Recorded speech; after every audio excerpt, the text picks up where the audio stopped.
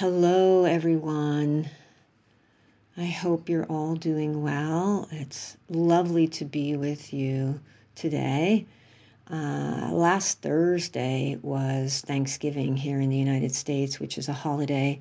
And so I didn't have a class on Thursday evening, and I did not have a class on Saturday evening. So I don't have a Dharma talk to offer, but I do have a few thoughts that I'd like to share.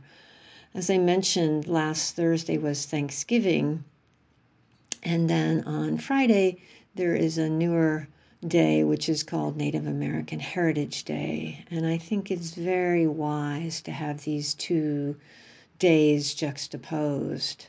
There is the story of Thanksgiving that we've been taught and have grown up with here in the States, but recognizing that it is just a story, which is a little based in fact and much based in fiction, is extremely important. The story I grew up with is that the Pilgrims and the Native Americans had a feast to celebrate that they got through a harvest and a difficult winter and lived happily ever after, when we know that that is absolutely not true. There was some meals that they shared together back in the 1600s, but then there was also the genocide of the Native Americans, which has to be lifted up and also acknowledged. It's really important that we see both of those stories and understand that things are much more complex than we make them out to be. I love the idea of Thanksgiving. I love the idea that you take a day to really reflect on gratitude, reflect on what you have in your life, but to extract that from the mythology that we're often given is also very important. And so this idea of recognition of the story and then the reality really works in our own lives as well. We grow up with stories that we believe are true, or we have an internal roommate that's constantly reminding us that things are true or not true. I heard that term, internal roommate, the other day, and I really love it.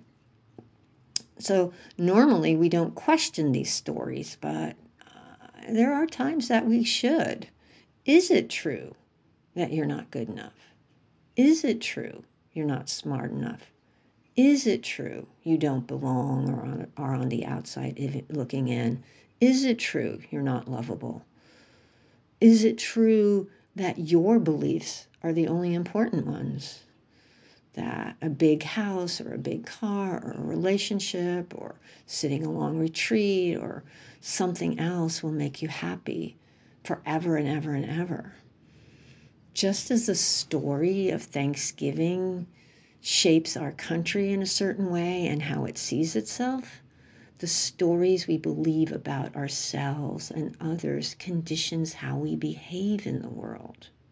And the Buddha has asked us to question what we believe, especially if these ideas are rooted in greed or hatred or ignorance, especially if we are attached to the narratives that define our worldviews. Can you let go of your most cherished views when reality seems to point to something else? Even the painful views. There's the views of being right and thinking we have all the answers, but there's also the views of nobody loves us or we're garbage or that those are cherished in the same way that the more optimistic views are cherished. It's what we're used to. And what we're used to, we often don't question because we think this is the way it is. But this is the way it is changing all the time. Reality shifts and changes and moves. And there's no rigid, fixed you. There's no rigid, fixed me. Sometimes I get tired of saying these things because I feel like it's a broken record, but I really appreciate it, being reminded of it, because I get stuck in those places often.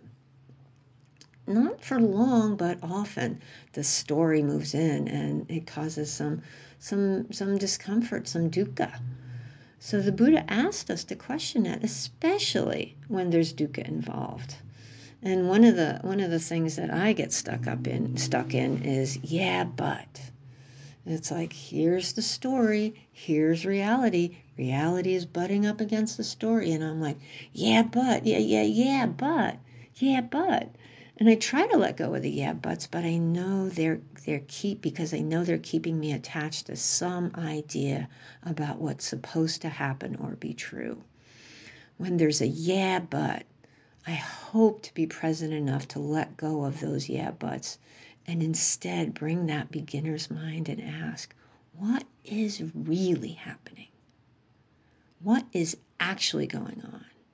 What's the experience that is here, not the one in my head? When ideas and fundamental beliefs cause harm, don't just carry on with business as usual. Stop, look, investigate. Is this true? Bring a curiosity. Letting go of those cherished views can be so challenging because then what? We feel like we're leaving ourselves open because those cherished views are a protection mechanism as well. You know, when we don't know what the outcome's going to be, it can be kind of scary. But this willingness to embrace this uncertainty, this willingness to embrace the don't know mind, there's an ease that comes with that, a freedom that comes with that, you know? So stop, look, investigate. Is this true? Does it align with your core values? You know, if something is causing harm, what can you do to mitigate that? Especially if it's not true. And if it is true, again, how can you work to mitigate the harm? We are here to let go of things that keep us bound up. We're working towards liberation both for ourselves and for all beings. It can be a challenging road, but we don't have to travel all of it today, just a bit. Sometimes you're tired and you can only go a couple of feet. But work with what's in front of you. Work with what's right here. It can be overwhelming if we think we have to change everything in our lives, because we don't. Maybe eventually, but not today. Bring mindfulness to your life, along with a little willingness and effort. Be willing to show up for reality. And be willing to be kind to yourself. That's so important.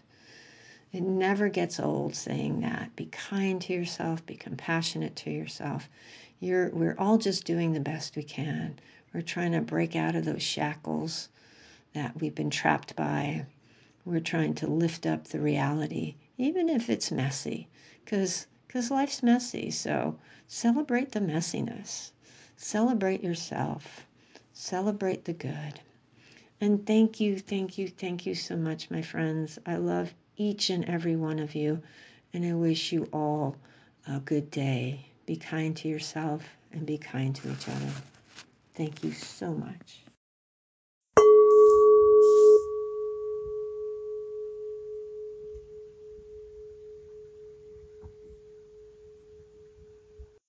Thank you for visiting Undefended Dharma. These teachings are freely offered. However, if you would like to make a donation to help support the technology that makes these podcasts possible, please visit marystankovich.org/support. Thank you.